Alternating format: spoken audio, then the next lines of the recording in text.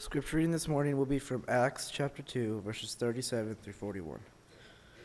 Acts 2, 37 through 41. Now when they heard this, they were cut to the heart, and said to Peter and the rest of the apostles, Men and brethren, what shall we do?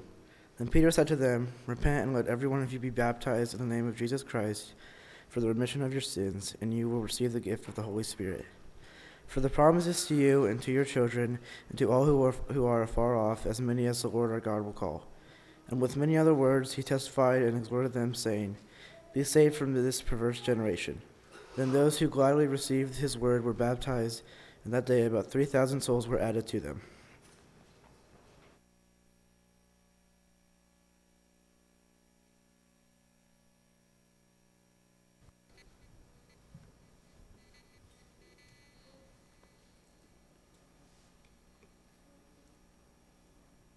Let me get this set up real quick. Good morning. It's good to be together this Lord's Day. We're thankful for the opportunity that we've had to be able to worship our God this morning. We are thankful for those who have led us in worship, those who have led us at the table and in prayers and in our scripture reading. We're thankful for those who have led us in our singing this morning as we've been able to join our voices in praise to God. And we're so thankful that you are here. We have those who are visiting with us. We're so thankful that you have chosen to come and be with us. We hope that we are able to glorify God and encourage you this morning. Be taking out your Bibles and be turning to the book of Acts, the second chapter. In Acts chapter 2 is where we will begin our study, and we will be focusing our attention in Acts chapter 2 for the most of our time together this morning.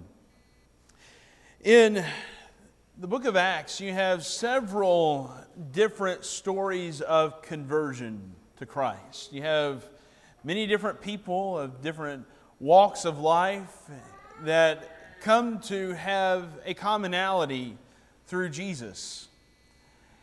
And we look at these conversion stories, and I think these are important stories for us to familiarize ourselves with, so that we are able to understand what we need to do to become a Christian, but also so that we can be better equipped to teach those who may not be Christians.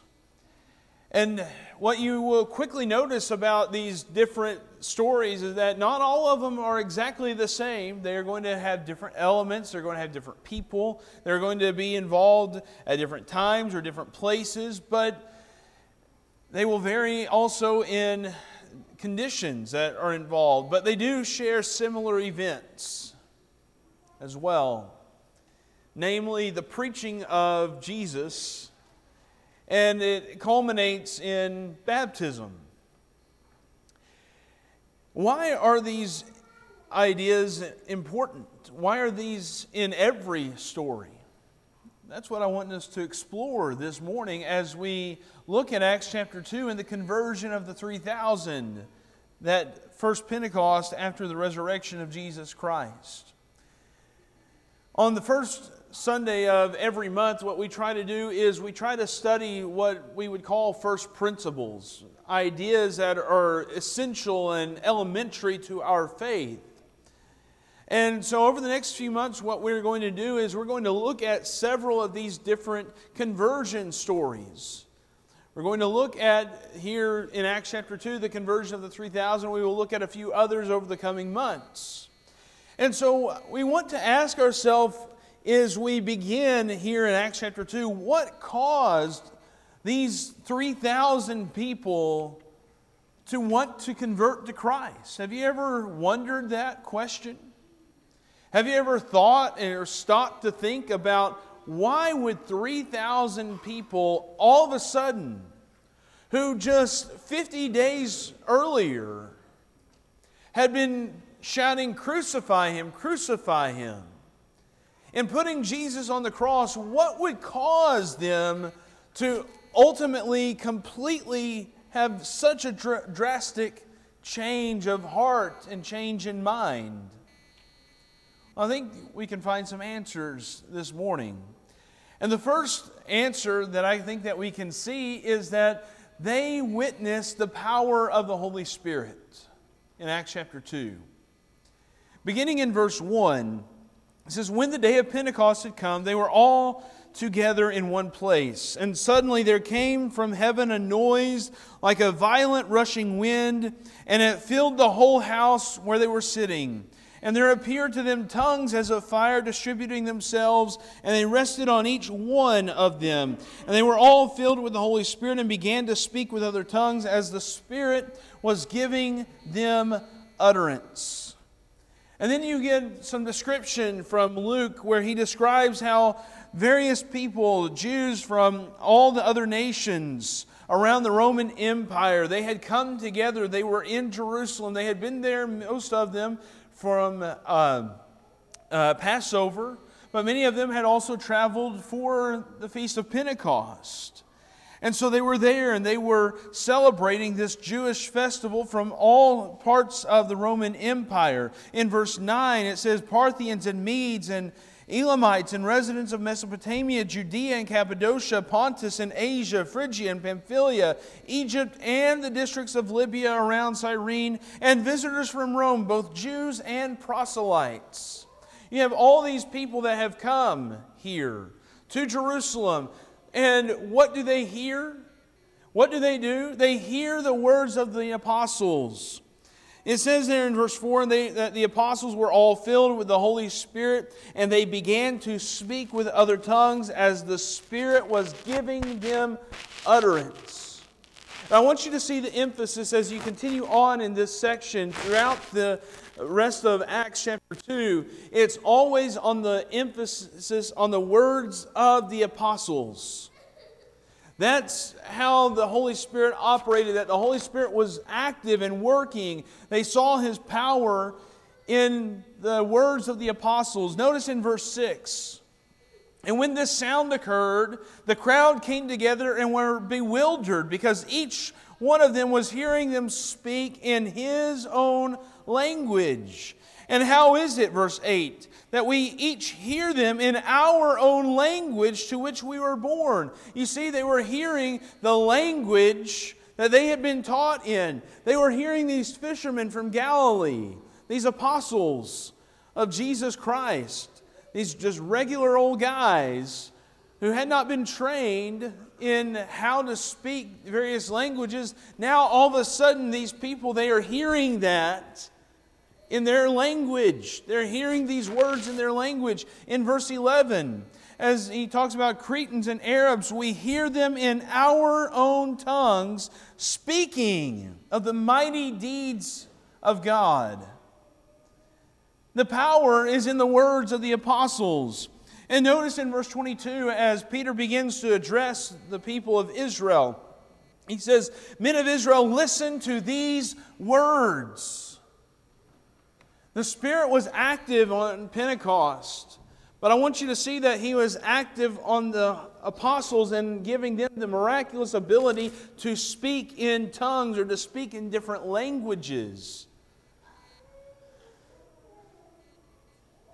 But what you see many people today, they believe that the Holy Spirit must fall on the hearers of the gospel message, and that the power of the Spirit is not found in the Word of God.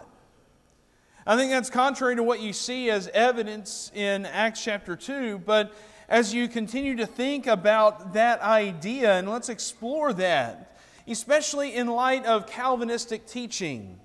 In Calvinism and what they say about the Holy Spirit, this is coming from a book called The 5 Points of Calvinism, Defined, Defended, and Documented.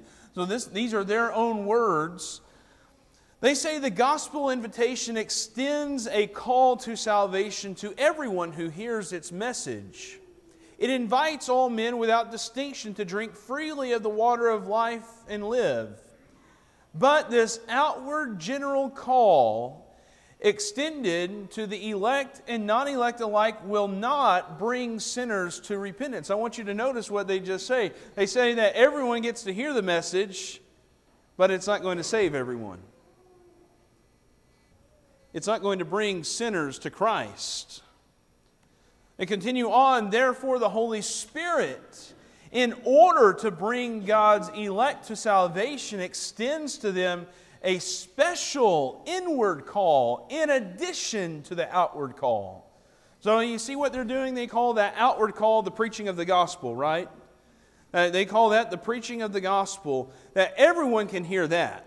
But that's not effective in bringing people to Christ. You have to receive the Holy Spirit, this special call.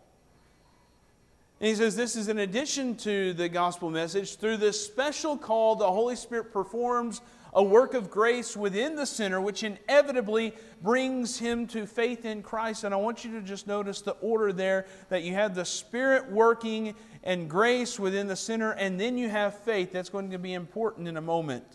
He goes on, the Spirit creates within him a new heart or a new nature. This is accomplished through regeneration, or the new birth, by which the sinner is made a child of God and is given spiritual life.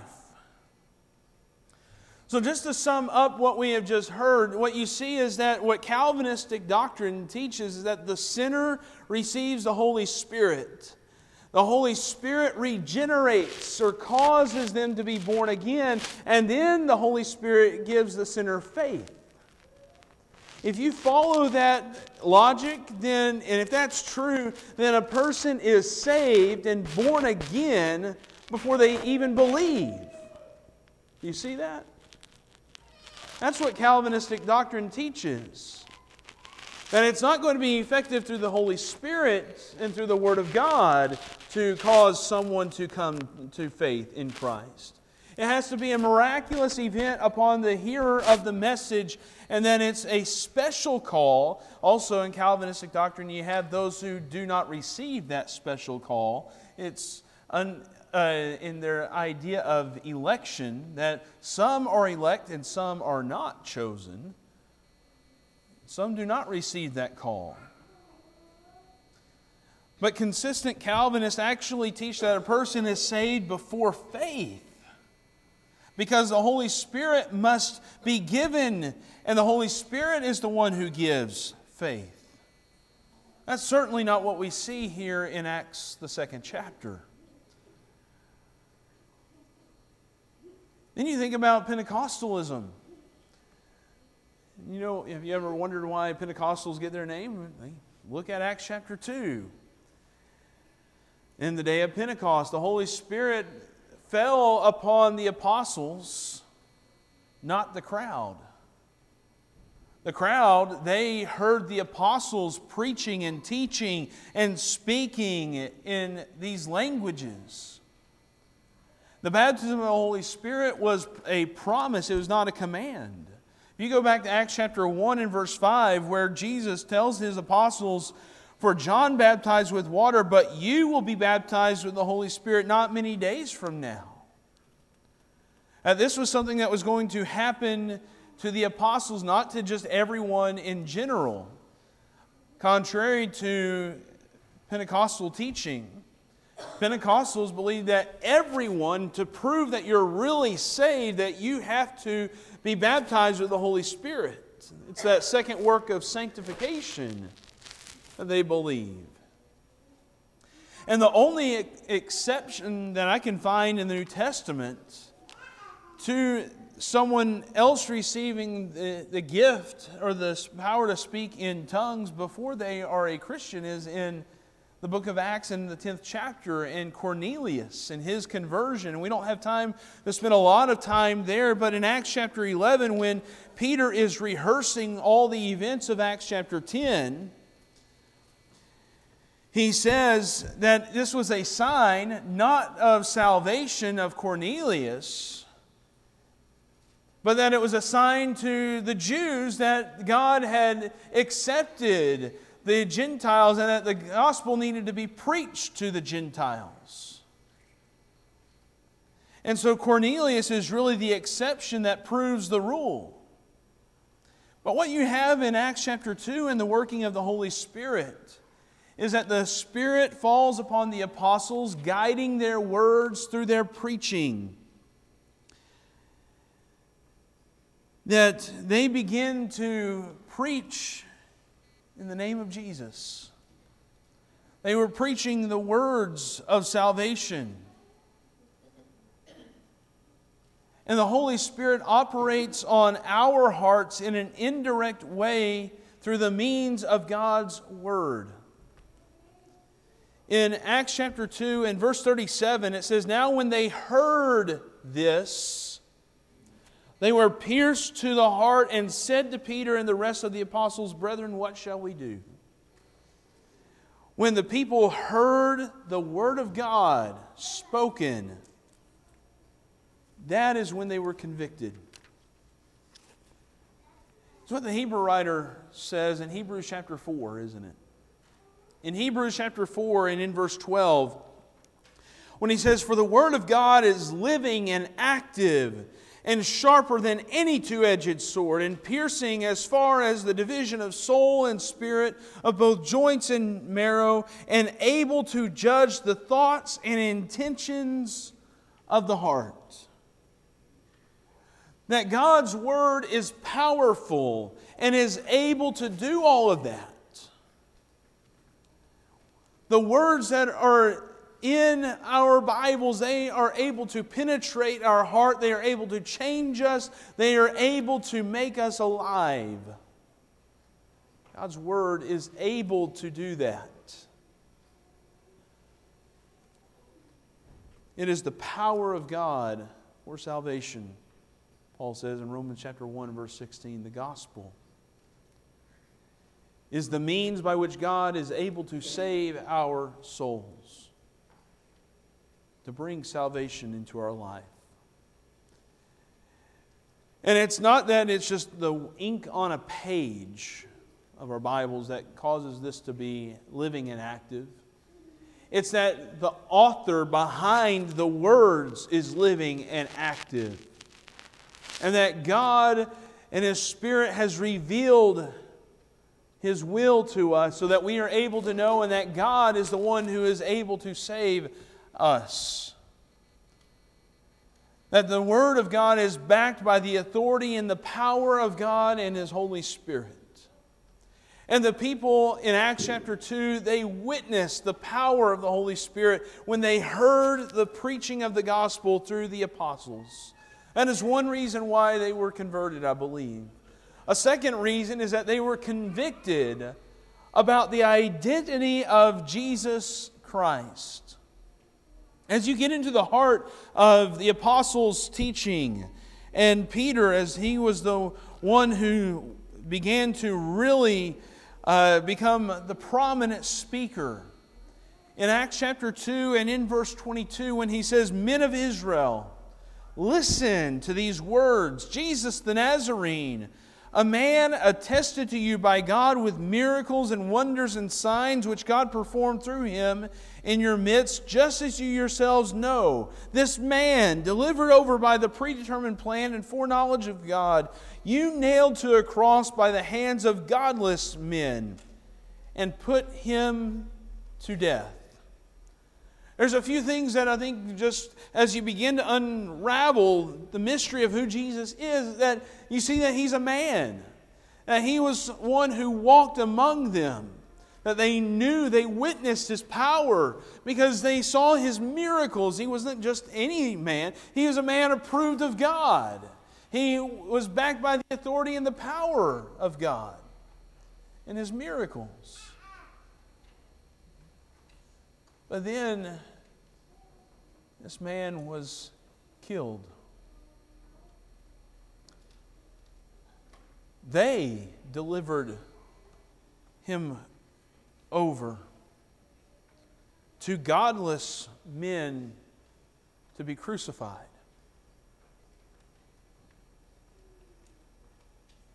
That Jesus was killed. However, that's not where the story ends about Jesus.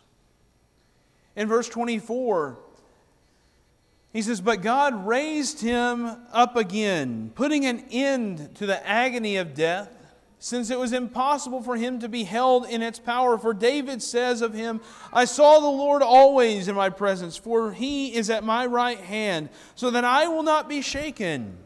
Therefore my heart was glad and my tongue exulted. Moreover, my flesh also will live in hope, because you will not abandon my soul to Hades, nor allow your Holy One to undergo decay. You have made known to me the ways of life. You will make me full of gladness with your presence.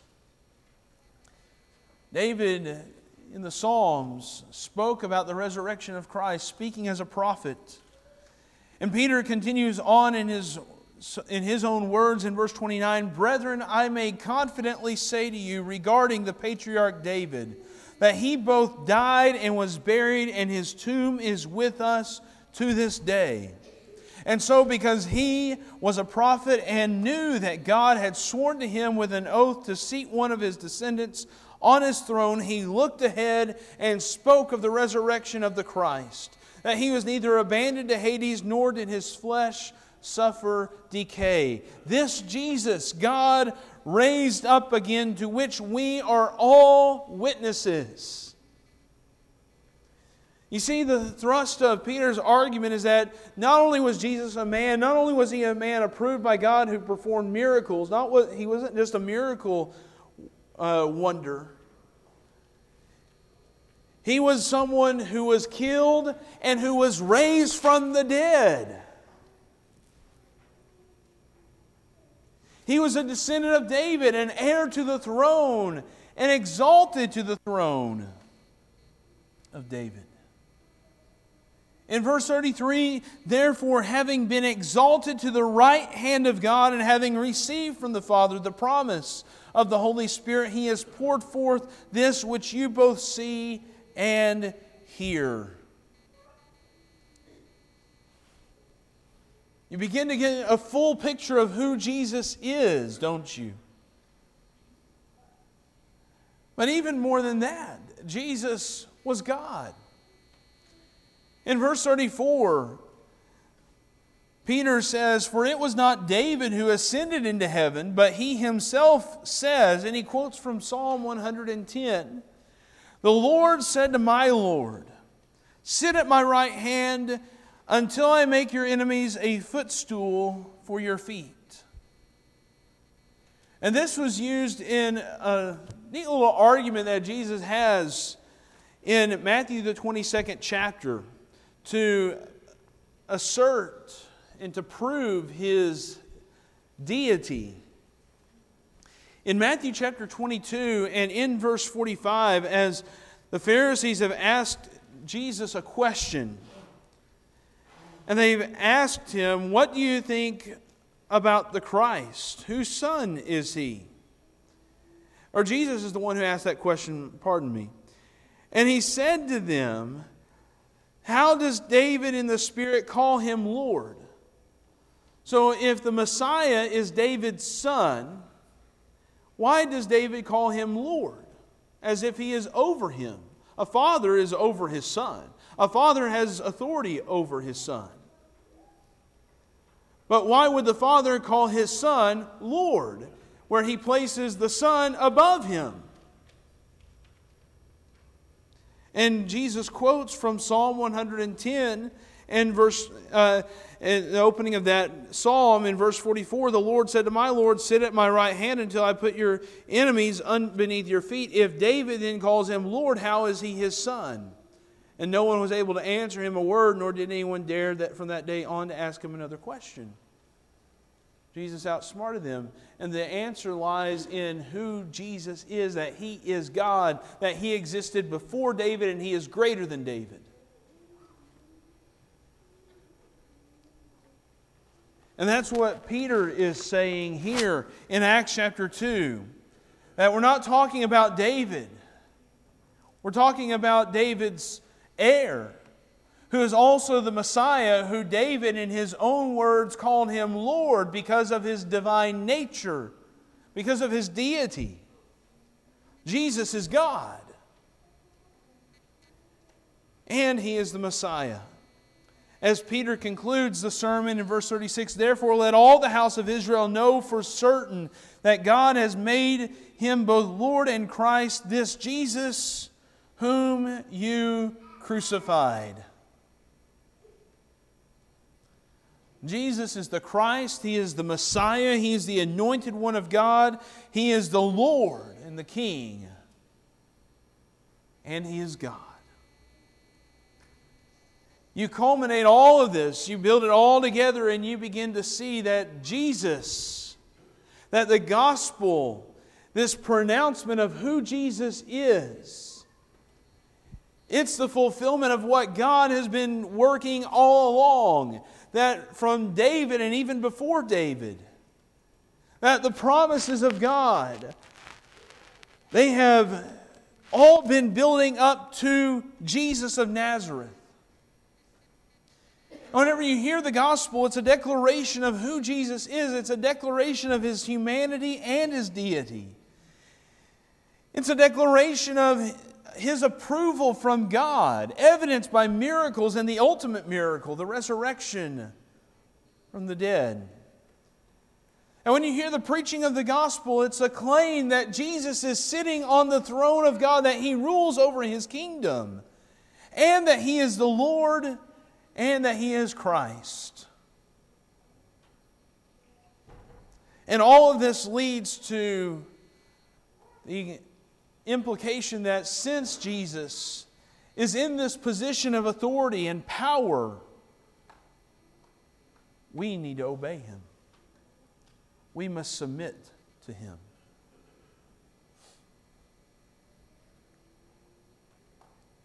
Which is exactly what you have recorded in verse 37.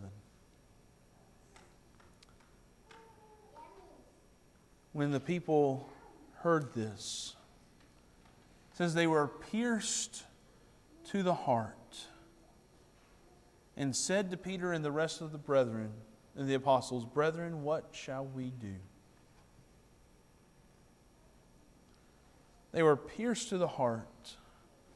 That expresses a deeply emotional response, does it not? But just because someone has an emotional response to the gospel doesn't mean that it's always going to invoke a positive response on their part. Just a couple of chapters later in Acts chapter 5, and in verse 33, the apostles have been preaching in the name of Jesus, and they have been called before the Sanhedrin council. And it says in Acts chapter 5 and verse 33, "But when they heard this, they were cut to the quick and intended to kill them." Just because an emotional response occurs doesn't mean that it's going to always lead to a positive response to the gospel. Some people may reject the gospel. Some people may want to silence the gospel.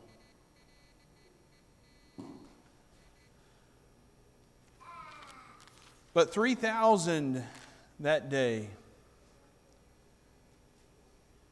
responded in a positive manner.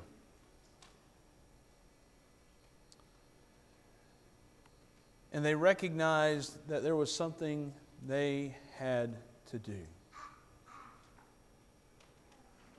They recognized that the preaching of the gospel and the message of Jesus and His authority and His power, that He is our King and that He is our Messiah, that it comes with an obligation.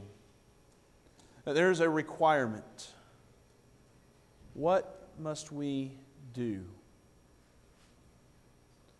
And Peter tells them in verses 37 and 38, Peter said to them, "Repent, and each of you be baptized in the name of Jesus Christ for the forgiveness of your sins, and you will receive the gift of the Holy Spirit."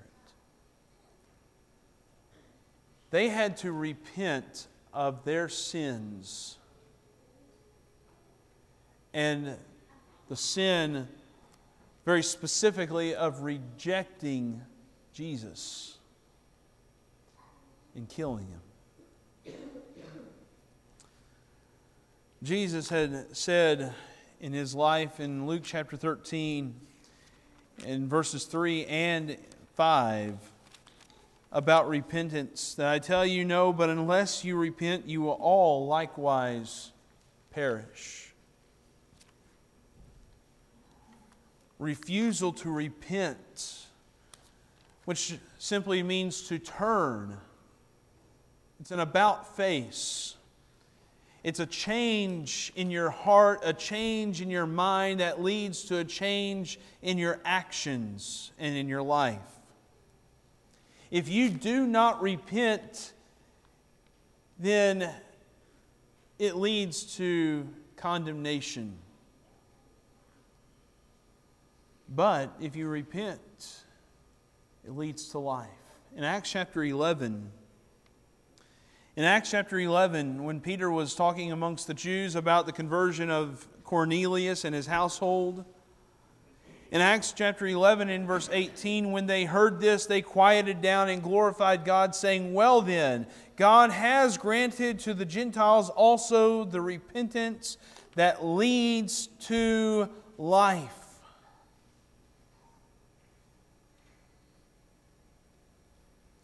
Repentance, when we repent of our sins, it leads to life. Repentance is going to be hard, though, isn't it? Because we have to change. Change is never easy. Change is never going to be fun or pleasant.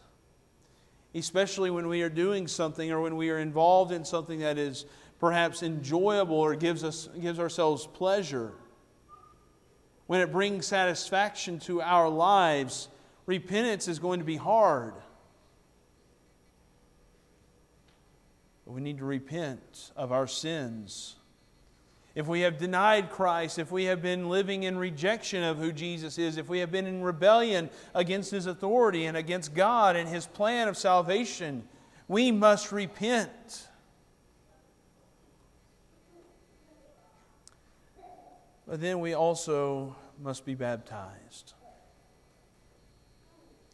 Peter said, "Repent, and each of you be baptized in the name of Jesus Christ for the forgiveness of your sins." The word baptize, it just simply means immersion. To be immersed in water. And it's a cleansing, it's a washing in a spiritual way for forgiveness of our sins. And the New Testament is very clear about the purpose of baptism, that it is for the forgiveness or the remission of sins. Later on in Acts chapter 22, as the Apostle Paul is recounting his own conversion to Christ, and when Ananias was speaking to Paul, he told him these words in Acts 22 and verse 16, "Now why do you delay? Get up and be baptized and wash away your sins," calling on His name.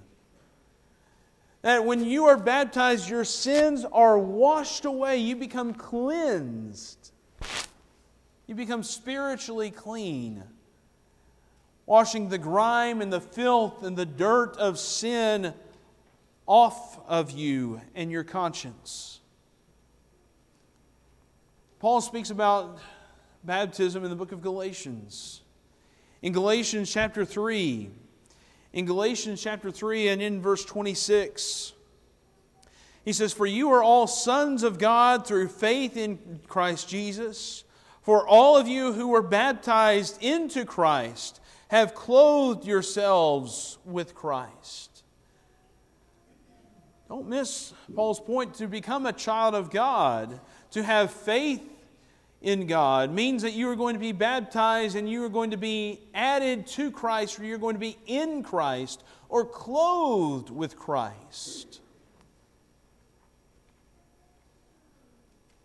And then, as Peter so clearly states, in 1 Peter chapter 3, in 1 Peter chapter 3 and in verse 21, he says, "Corresponding to that, baptism now saves you.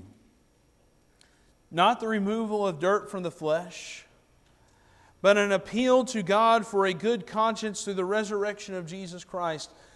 There's nothing magical about the water. There's nothing magical about the water that you're baptized or immersed in. It's all backed by the power of God and the resurrection of Jesus Christ that saves you. But baptism is essential to become a Christian, to become a child of God, to have your sins washed away.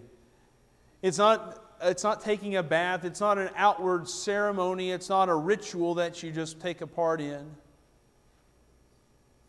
But it is something that cleanses your conscience, washes away the guilt and the sin that you have been involved in. That's why we need to be baptized into Christ.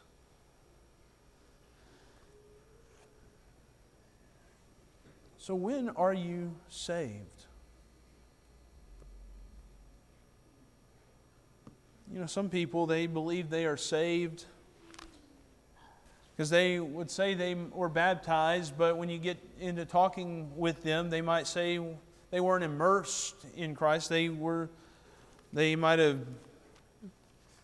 when they were a baby, been sprinkled or poured. Or maybe they were immersed in water, but they did not do so for the right reasons.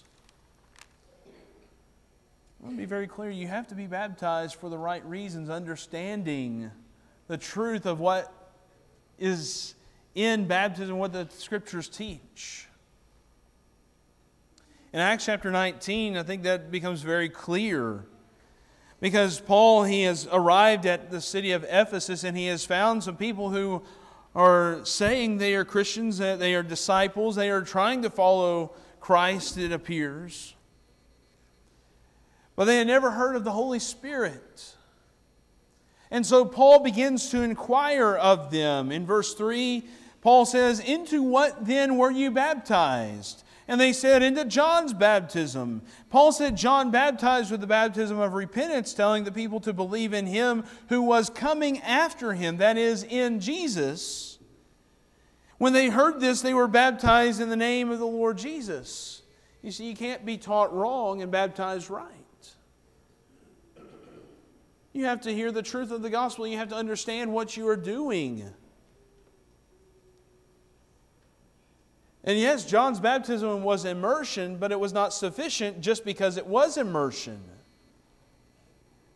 Baptism must be joined in the name of Jesus, the Messiah. That is the only baptism that is sufficient to save us from our sins. So when are you saved? Well, it's not before faith and when the Holy Spirit falls upon you. Neither are you saved by a trust that does not act or obey. The people in Acts chapter 2, they said, "What must we do?" You are saved when you have faith that demonstrates itself through obedience to the call of the gospel of Jesus Christ. In Acts chapter 2, and in verse 40, Peter says, "And with many other words he solemnly testified and kept on exhorting them, saying, 'Be saved from this perverse generation.' So then, those who had received his word were baptized, and that day there were added about 3,000 souls." When people respond in obedience to the gospel, to the requirements and the conditions of the gospel, then someone is saved. So maybe you're here this morning and you're thinking, I've never been baptized. You might be thinking, am I ready to become a Christian? I want you to ask yourself a few questions with me this morning. Have you reached an age of accountability? And what I mean by that is simply, are you able to hear God's Word? Are you able to hear the message of Scripture? Are you able to understand it and understand that what it requires of you, and are you willing to obey it?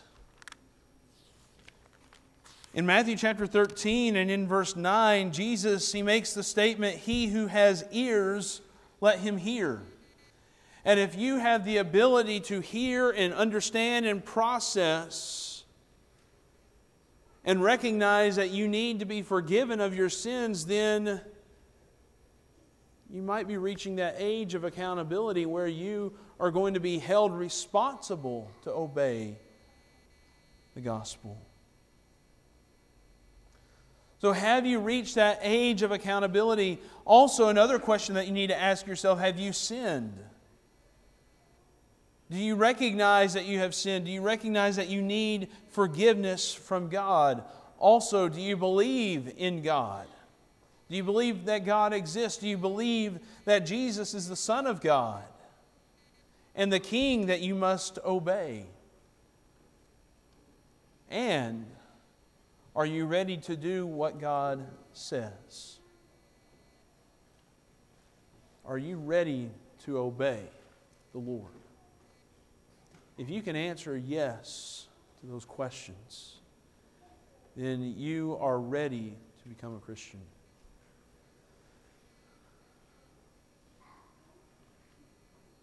That is what led 3,000 souls to be converted to Christ.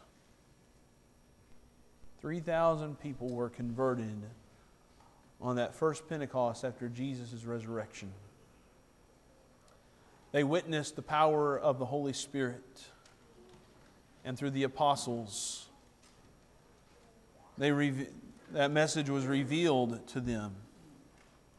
They learned about the true identity and nature of Jesus of Nazareth, that He is God, that He is your Lord, He is the Christ, and He is your Savior. He is your King, and we must all be obedient to Him. They learned that they must repent of their sins, and they learned that they must be baptized to be forgiven of their sins. This morning, are you willing to let the words of the gospel touch your heart, to prick you and convict you? And are you ready to become a Christian? Are you going to let those words of the gospel convict you and lead you to faith and obedience to your Savior, Jesus Christ? If so, will you repent and be baptized today? Maybe you have done that, but you've not been living faithfully. Will you not come back to the Lord? If we can help you in some way, would you come now as we stand and as we sing?